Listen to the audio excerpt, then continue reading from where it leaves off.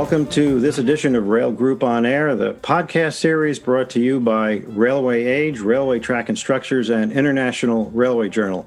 This is William C. Vantuono. I'm editor-in-chief for Railway Age. This podcast is sponsored by Shift 5, and with me is Josh Lospinoso. Josh, there are some interesting things happening with TSA regulations. As you may know, to our audience, Josh is a U.S. military veteran who spent his time within the military at Cyber Command, an elite division of the nation's top cybersecurity talent, devising sophisticated methods to defend weapon systems. And so he brings that experience to the rail market, enabling rail operators to defend their trains, equipment, infrastructure, so on and so forth, and connected hardware, software, and networks that enable them to run and operate safely. So, Josh, welcome back. I should say it's very good to have you. Thanks for your sponsorship. So, this is something relatively recent from the TSA, but there have been 4 directives laid out. What are those directives? If you could explain them. Yeah, for sure. Bill, thank you so much for having me on again. It's great to see you. Yeah, it's been kind of a whirlwind in the world of cybersecurity this year. We're seeing so many of these cyber physical attacks kind of plaguing first world countries, and sort of getting ahead of some of the transportation issues that we've started to see. New York MTA got hit. Omnitrax had some issues a while back, as well as in adjacent verticals like, obviously the government and also airline and maritime. The DHS Secretary Alejandro Mayorkas floated some rules back in October after a couple of really big cyber attacks on U.S. infrastructure, including Colonial Pipeline.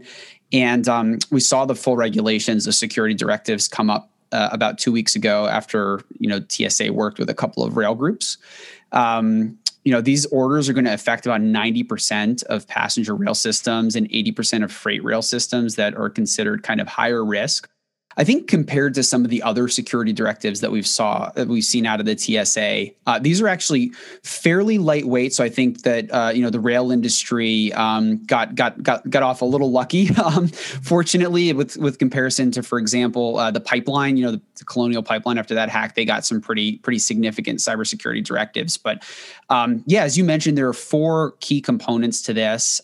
So very soon, by January 6th, the rail operators under the purview of the security directive will have to be able to report cybersecurity incidents to CISA within 24 hours.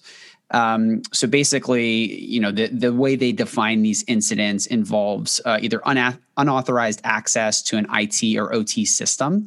You might wonder, what is an OT system? I've heard of IT. What is OT? Well, information technology are things that help us organize information. You think about a cell phone or a laptop, or even, the network gear inside of your home or your enterprise that helps you get your computers connected to the internet and so on.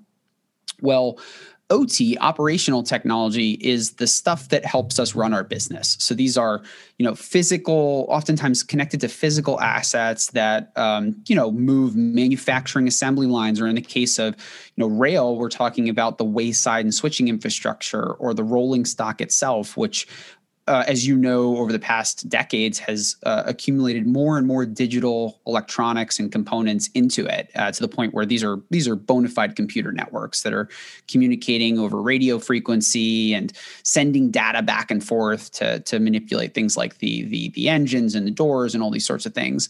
Well, we're going to have to report on any sorts of intrusions on any of those digital components. So that includes the rail and IT. Any sort of denial of service. So this is specifically talking, the ransomware is the boogeyman here, right? The idea that an attacker could lock you out of your computer. Well, some of the things we've seen in military contexts and in adjacent verticals, like air, the airline industry, is that attackers are not just looking at IT; they're also looking at OT. So any opportunity that they have to deny service to something like rolling stock or wayside infrastructure, imagine the services disruptions that could result from that. Well, the TSA is interested in reports on any of that, any malicious software that's found on IT or OT systems. systems, really just anything that has the potential to cause a large number of customers or passengers to experience service disruptions, right? One of the things that we thought about when we saw this particular prong of the four security directives was really like, we see AAR and the Railway Alert Network has just done a great job of it's a prime example of rail operators of their own volition doing the right thing when it comes to cybersecurity and coming together and reporting around IT systems.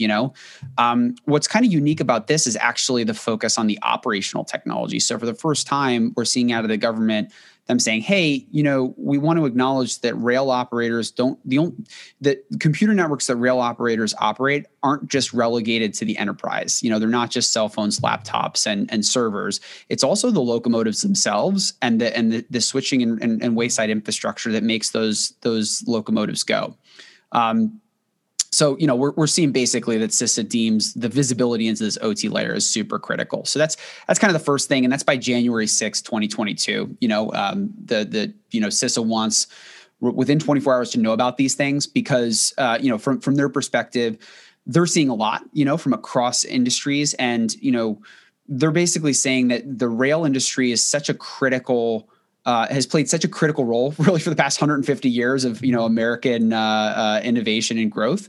And it's going to continue to play a key role. And so they want to know when this sort of linchpin of the modern economy is under attack so that they can respond rapidly if it's a sort of a systemic problem. So that's the first one. By the second sort of regulation that's involved in these security directives is by March 31st of 2022, so next year. Rail operators are going to have to complete a vulnerability assessment, and this assessment is not just on the IT side, as I think most rail operators are pretty comfortable with how to do vulnerability assessments on OT. On IT, it also involves, like I'm saying, been saying, this operational technology. So we're going to have to do vulnerability assessments of also the wayside switching infrastructure and on the rolling stock itself. So this is pretty significant. And, Bill, as you've reported many, many times, as sort of the innovations in rail, we're moving towards potentially autonomous rail systems at some point here. There's just been this inexorable march of more and more technology on rail assets. And, we're seeing that, unfortunately, across many industries, not just in rail, but also in the Department of Defense and aerospace and maritime, when we've been innovating and adding more and more features onto these systems, we're really concerned about safety, obviously, and availability. But sometimes the idea that cyber attack is something that the manufacturers need to be worrying about. That's a pretty new thing, and it's nobody's fault. It's where we are sort of today. But a lot of these systems that are in fruitful service today are vulnerable. They just have not been designed with cybersecurity principles in mind.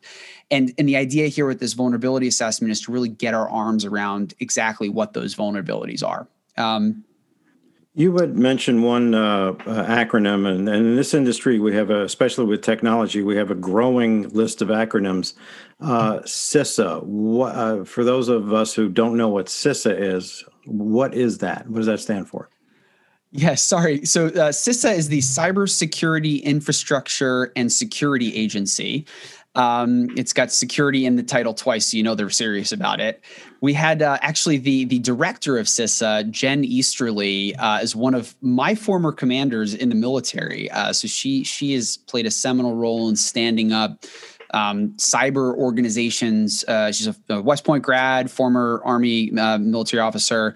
So she has a deep understanding from the pointy end of the spear of exactly what is at stake here when it comes to operational technology and critical infrastructure. So she just recently took up directorship there at CISA.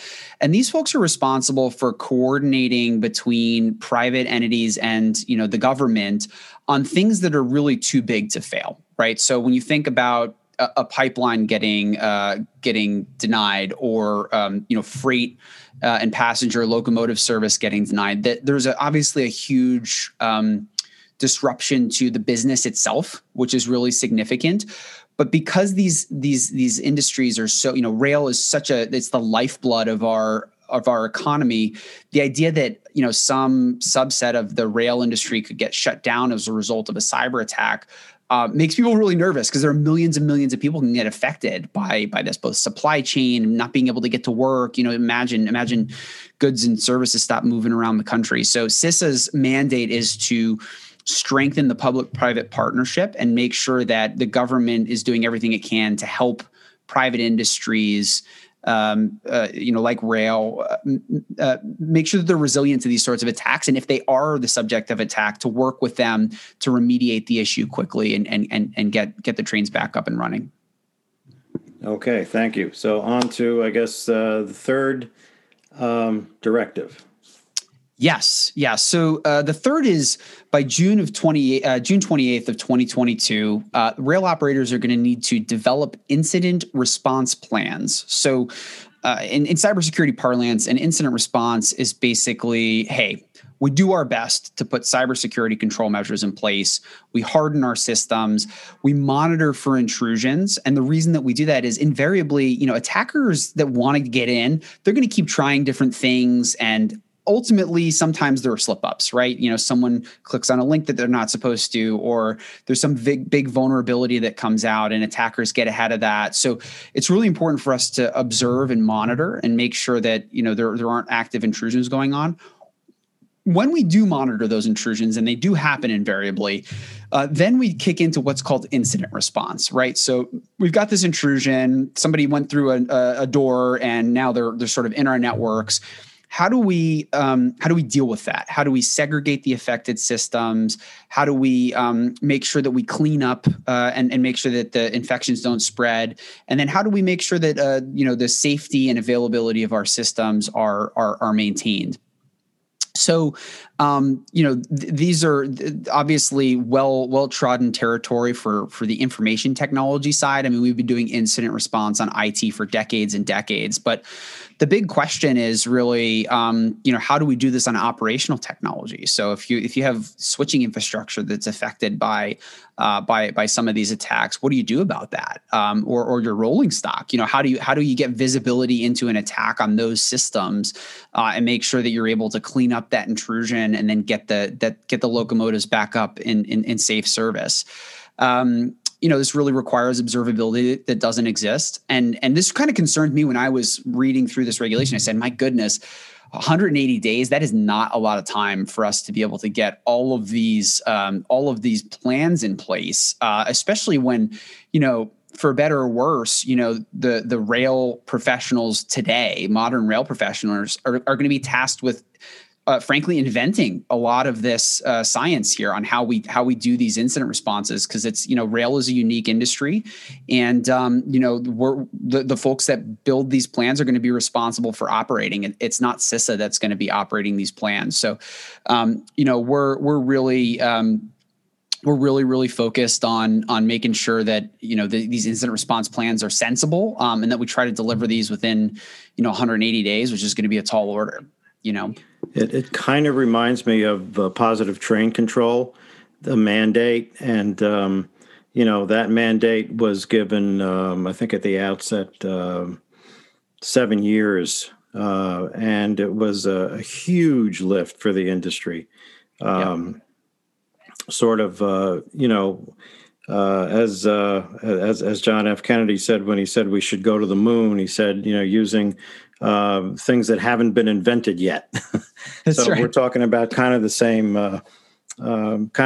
thing here. So 180 days, that's 6 months. It's not a lot of time. No. It is not a lot of time. And while I think, the rail industry, has kept safety and availability at the forefront, these are two of the watchwords for folks that operate these things, making sure that people are safe, and that when we need locomotives to move people and goods around the country, that they're available to do that. And I think what we're seeing in 2022 is that cybersecurity is now synonymous with safety, right? We've gotten to the point now where these attacks are happening, And, for better or worse, the government is seeing a lot of things, a lot of credible threats. And they're trying to say, hey, rail industry, we want to work together on these things, but we got to put these sort of security directives in place because we're frankly terrified of what could happen if these cybersecurity intrusions continue. And then, of course, in the rail industry side, we're saying, hey, look, like we're in a situation now where we're just getting out of the pandemic. Okay, it's a holiday season. We are a critical industry, and we're already stretched pretty thin trying to make sure that we're operating these things. And now you've got sort of these directives that are coming out unfunded for us to sort of handle on top of everything else that we're trying to do. And it's a tough time, and you kind of see both sides of this. But I think ultimately what we're seeing emerge is a consensus that, like, hey, cybersecurity is a real problem. It's related to safety and availability. And, to your point, Bill, I think PTC was obviously a huge mandate that the rail industry had to deal with. And, unfunded as well. Unfunded as well. Yep. Mm-hmm. And, Largely. which is frankly one of the things that I think, the federal government should be responsible for is funding some of the resourcing for being able to solve these cybersecurity problems, because, it truly is. I mean, there are certainly cyber criminals and actors in here that are out for economic gain. That is absolutely, part of the threat landscape here. But another part is foreign adversaries. You talk about nation states. I mean, the rail industry is so critical. It really is the lifeblood of moving people and goods around the country.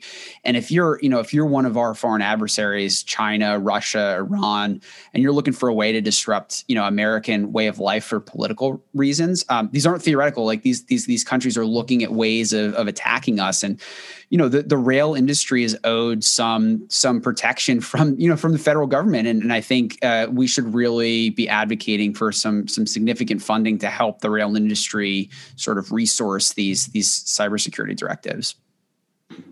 Well, we would hope that there should be some sort of funding in the pipeline, especially with all this infrastructure money that's finally, in place. Hopefully that's something that the leaders in our industry are at least looking at, saying, we need to get some assistance here. Absolutely. Now, there are some who are saying that this mandatory 24-hour reporting regulation, it's too broad. It's very burdensome. How do you understand this level of reporting? Yeah, and I think there's actually one last sort of prong of this cybersecurity directive that's super critical and nests within the reporting of these cybersecurity incidents is by the end of the year. So we don't have much time. Next 2 weeks, all rail operators need to designate a cybersecurity coordinator, and so this person is going to be responsible for being the touch point with the TSA and CISA, and responsible for conducting all of the proper cybersecurity practices in their organization, again, for both IT and OT. And this person is going to be the focal point for reporting cybersecurity incidents. I mean, I think what we've seen in a lot of other industries is this person is a chief information security officer, so a C-level executive who's responsible. So sole focus is making sure that the systems that are under their purview are safe from cyber attack, and that they've got incident response plan. They're sort of the focal point for all this activity. All the Freight One operators have CISOs, right? Where the industry is headed here. But according to the TSA, these cybersecurity incidents and what needs to get reported it's a little light on details. They sort of define what are the incidents that need to get responded to, but they're kind of light on details on what exactly the nature of those incidents entails. And so how I envision this probably going is that cybersecurity coordinator is going to sort of give the 5 W's, the who, what, where, when, why of an attack. And then the CISA and the TSA will work closely with that individual help them not only understand like, hey, is this a systemic attack, and what else do we know from other folks that are maybe reporting similar kinds of attacks? So that's one of the benefits of working with these government agencies, is you sort of gain a threat intelligence landscape of what else might be happening across the industry, as well as, there are resources available from some of these government agencies that they're able to sort of, help deploy folks to clean up and do an incident response, and potentially, especially if it's a foreign adversary, provide assistance and resources to get that taken care of. But yeah, I mean, really, the salient steps that we can take are making sure that we can detect attacks when they happen, right? Like that's the precursor to being able to report on them. And so, from my perspective, what we've seen on the IT side when we build cybersecurity programs is to make sure that we have visibility. Yeah, you can't report on something that you can't see. And so while I think we've got pretty good visibility into our computers and our cell phones and our network gear, unfortunately, like from a digital perspective, we actually don't know a lot oftentimes on what's actually going on our rolling stock. Even though these things are full-blown computer networks and they're communicating, PTCs communicating, you've got RF protocols kind of coming on and off in these things. Oftentimes we don't know simple stuff like what are the software versions that are running on the electronic control units on our rolling stock and things of that nature. So really, I think our focus should be on those sorts of questions, and then being able to generate, hey, we got really like strong indicators that this thing's been compromised, and then you report, the details that you have available to the TSA. It sounds a little bit like when a company goes out for puts a request for proposals, and they don't ask for one based on technical specifications. It's based on performance specifications. So Yes. They're not specifying any particular type of software or hardware or black box or whatever it is, but it has to meet a certain performance requirement. This sounds kind of like that. Would you agree? I think that's exactly right, Bill, and and that's fortunate, right? I mean, we don't want regulators telling us exactly how to do our jobs, and it's really important that at a top level we're able to determine that we're under attack and then just report some basic details about it. I mean, it's a pretty reasonable kind of level of requirement. The timeline, is pretty tight on this, to be sure. And I think there's, I think the right answer here is maybe extending some of this deadline to really make sure that we're able to answer the call on these directives, as well as hopefully there's some funding coming, because I got to tell you, like people are stretched thin, being able to cover down on all the responsibilities that it takes to run a rail operation, and this is going to be a pretty significant lift to be able to comply even with doing incident response, especially on the operational technology side. So we may be looking at 180 days is a very heavy lift. As the railroad said with the PTC, yeah, we can do this, but we need some more time to do this. And I think that's right. I think that's totally right, Bill. And it's like when you look at it from the TSA's lens, you kind of see a pattern here, and it's that look, there's a huge uptick in cyber attacks targeting national infrastructure, and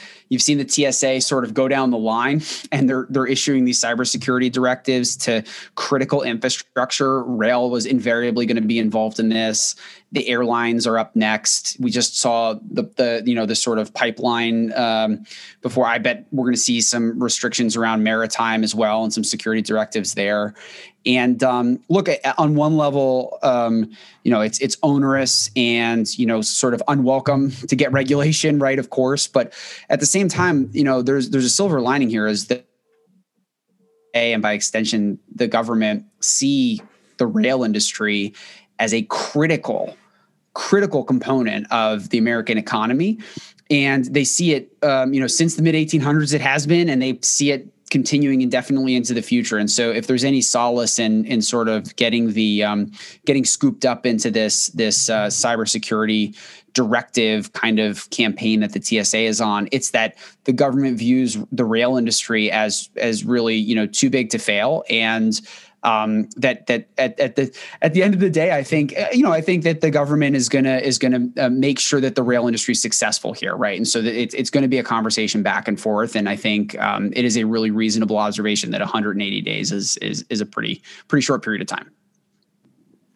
Well, based on this industry's past history, with a lot of initiatives, we will come through. Just as a totally different example, but if you look at the devastating floods in Canada and the British Columbia, and within a week, the Canadian Pacific was back up and running. Amazing. Private industry. Yeah, it's amazing. I mean, it's just it's a testament to the skill and ingenuity of the folks that operate these companies. And I think I'm hopeful that these are sort of this set of cybersecurity directives are, they're at least when you compare them to what the pipeline industry is having to deal with here, they're fairly lightweight. I know it doesn't seem like that when you sort of read through these, but I'm hopeful that, we're going to get together as an industry and be able to say, all right, look, here's a reasonable, sort of first hack at making sure that we're able to comply with these directives. This is, we work together and we figure out how we do this in a resource efficient and timely way. And I think when we look back at this, we're going to say, you know what, that wasn't that bad. And, we're able to put together some reasonable steps to really elevate the cybersecurity. Because the other thing here is that we're starting to see these attacks more and more frequently. They're not theoretical. Like we mentioned a couple, New York MTA, Omnitrax. There are other ones that are sort of, in adjacent industries or talking about over-the-road trucks and those sorts of things. It's not just a sort of public good, complying with these regulations. There are real risk mitigation reasons to do this stuff, and sort of look at the cybersecurity of our rolling stock and wayside infrastructure. Because if you get hit with some of this malware, we've seen 7 and 8 figure payouts, right? Just this year. And so there are personal benefits of sort of risk mitigation that follow from taking some of this seriously and really, doing a full, rolling out a full cybersecurity program to comply with the security directives. So, Josh, there are vendors who conduct cybersecurity assessments on a recurring basis, and they have been reporting some of the cyber threats to CISA through the AAR's Railway Alert Network, or RAN. How does this TSA directive differ from what's already being done? Yeah, I think that to your point about, CP being able to do just a Herculean amount of work in a record time and get things back up and running.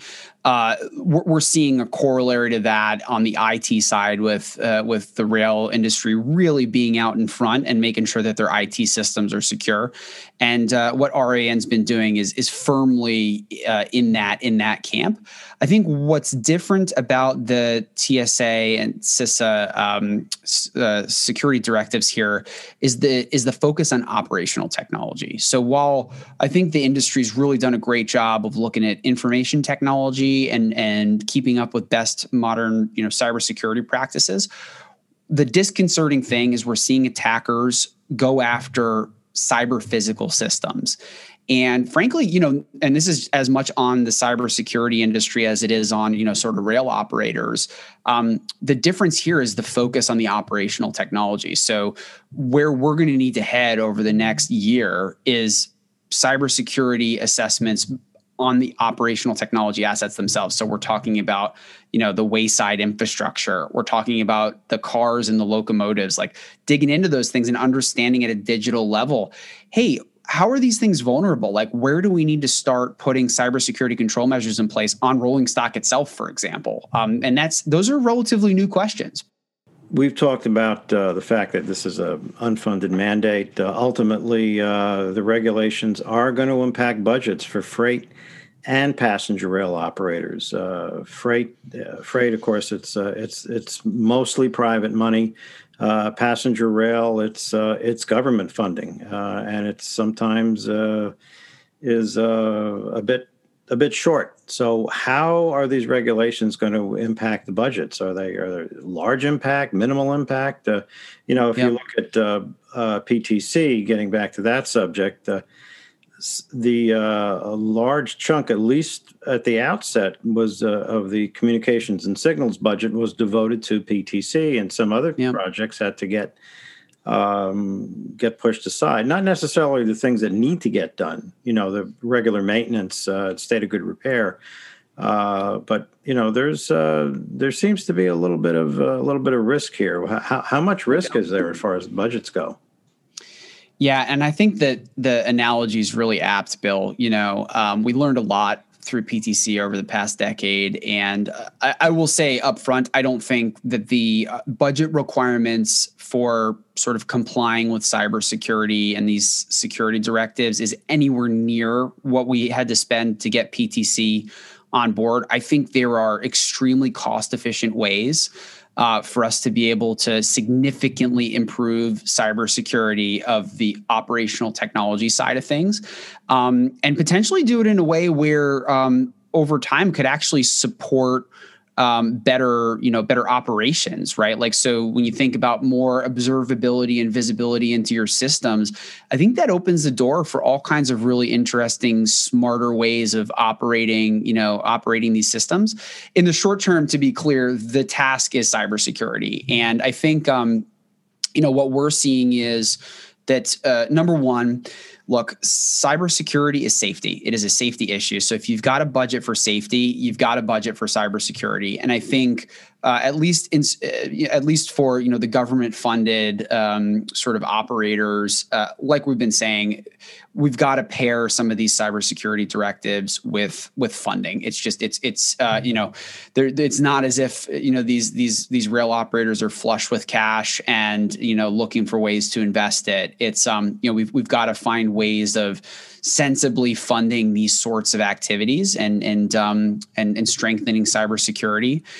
I think thanks in big part to the evolution of cybersecurity on the IT side, there's a lot of expertise that has allowed us to be extremely efficient with how we can spend cybersecurity budget to really significantly improve security and safety. So, I think there are very efficient ways of doing it. I will also say, unfortunately, because of the sort of the nature of cyber physical attacks, what we've seen just this year is that attackers who were able to compromise critical infrastructure, pipelines, transportation operations, even short line rail operators, when you can ground a fleet, you can cause massive losses to the businesses that you're affecting, and the attackers know this, and they're multiplying, and we've seen just the payouts we know about, let alone the ones we don't. But whether it's a meat packing plant or it's a water treatment facility down in Florida or it's a pipeline,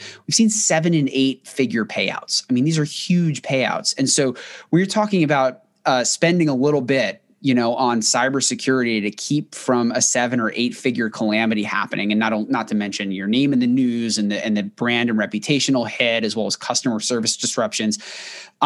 It's a pretty good risk reward sort of trade off to be spending a little bit on cybersecurity to make sure that your organization isn't victim.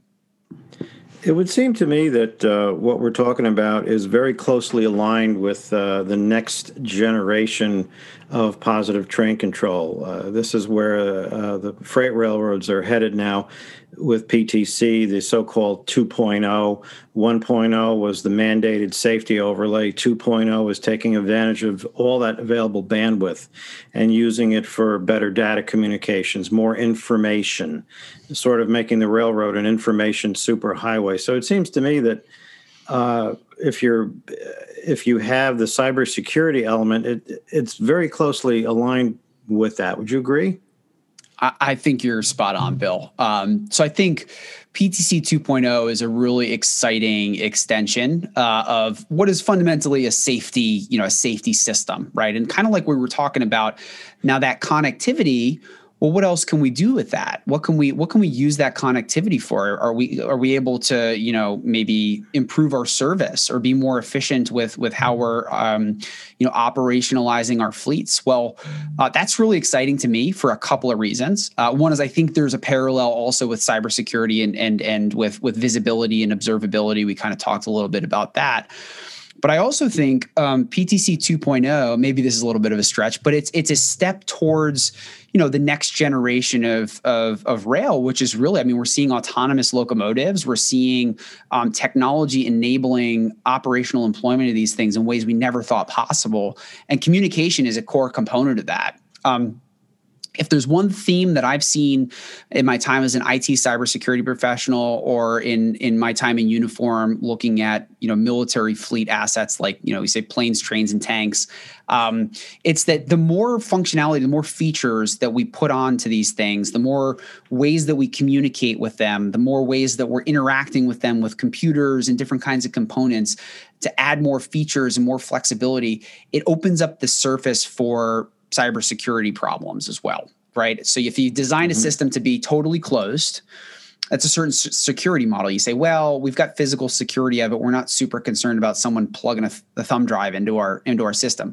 Well, now if you've got bits and bytes flying off of that thing all the time, 24/7 in operation, or you've got, compact flash cards that you're swapping around to be, updating firmware and those sorts of things, all of a sudden now you've got a potential cybersecurity problem. And so I think paired with this conversation around PTC 2.0, the more features and the more data that's going onto and off of these systems, we need to make sure that they're secure. And so I think the conversation around PTC 2.0 is very timely when it comes to thinking about cybersecurity of operational technology assets. So I guess you could say that this cybersecurity mandate will sort of push PTC 2.0 moving a bit faster. I think maybe. So. Yeah, because they're also, I think, really reasonable and smart folks that are observing that, hey, the more that you're interacting with these systems as they're out and about, that can sort of makes me a little nervous. Like how do we make sure that we're doing that in a secure way, and that like as we're pushing data and commands and so on, and being more sort of automated with the way that we do things at the digital level, there's a discomfort with going from analog to digital.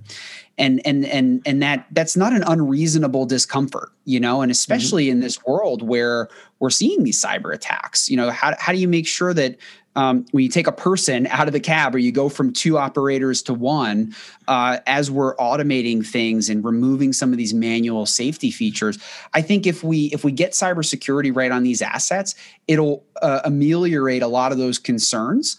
And then allow a world where PTC 2.0, we've satisfied some of the concerns and reservations around it, and people can feel more comfortable.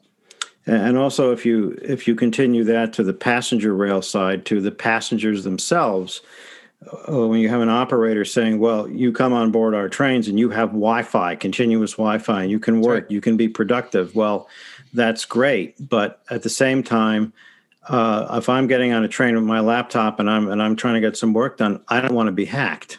I want to make sure that my data transfer is secure as it is in my office or my home office, wherever I happen to be working from. I think that's a really great point, Bill. And I think that cybersecurity goes both ways, right? We want to make sure that passengers are safe and secure when they're using onboard Wi-Fi and onboard systems. We also want to make sure that we don't create an access vector for nefarious, malicious actors to be able to get onto these locomotives, get onto these trains, and connect via Wi-Fi and do something nefarious to the train. Maybe they leave behind some malware that goes off in a week and causes a huge service disruption. So it's really important that we get cybersecurity professionals, kicking the tires. This is when CISA talks about completing vulnerability assessments. That's exactly what folks like me and my co-founders do. Is we go up to these systems. We put our black hats on and we think about, okay, if I was an attacker, how would I subvert this system? How would I get in? And then we try. We sort of simulate it. It's a sort of a kind of a game, red teaming.